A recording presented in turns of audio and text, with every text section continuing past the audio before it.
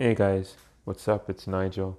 Um, so today I got a recording for a video I just got a notification for called Mobtown. It's based on a true story when the heads of the mafia in upstate Appalachian, New York, they gathered together back in 1957. But that was the biggest bust in criminal history. Um, I think they've mentioned this in various movies.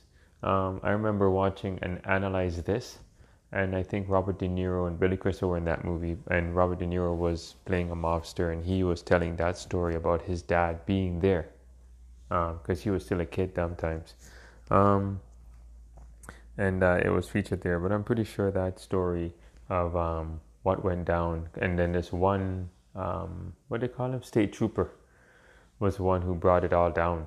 And they caught a lot of mobsters that day. Jennifer Esposito is in this. David Arquette is in this as the one cop who figures it out. Um, and Jamie Lynn Sigler from Sopranos fame. So good to see her again. She's awesome. And am I missing it? Oh yeah, Robert Davi, who I remember from. It's good to see him back on the screen again, man. That guy, I've been watching him since, what is it? No, not Living Daylights. He was a villain in License to Kill when Timothy Dalton was James Bond. So he was scary then too. Um, he's a great actor. So I love this cast. Um, so I can't wait for this. It comes out December 13th, I believe, 2019, according to Rotten Tomatoes.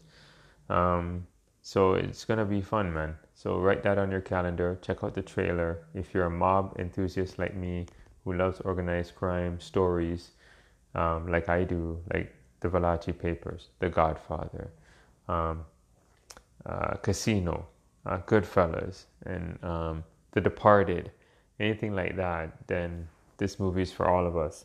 All right, guys, thank you very much for listening. I got other stuff to do, but I thought I'd just let you guys know about this. Um, have a great, enjoy the rest of your night, and have a great weekend. Thanks. Later.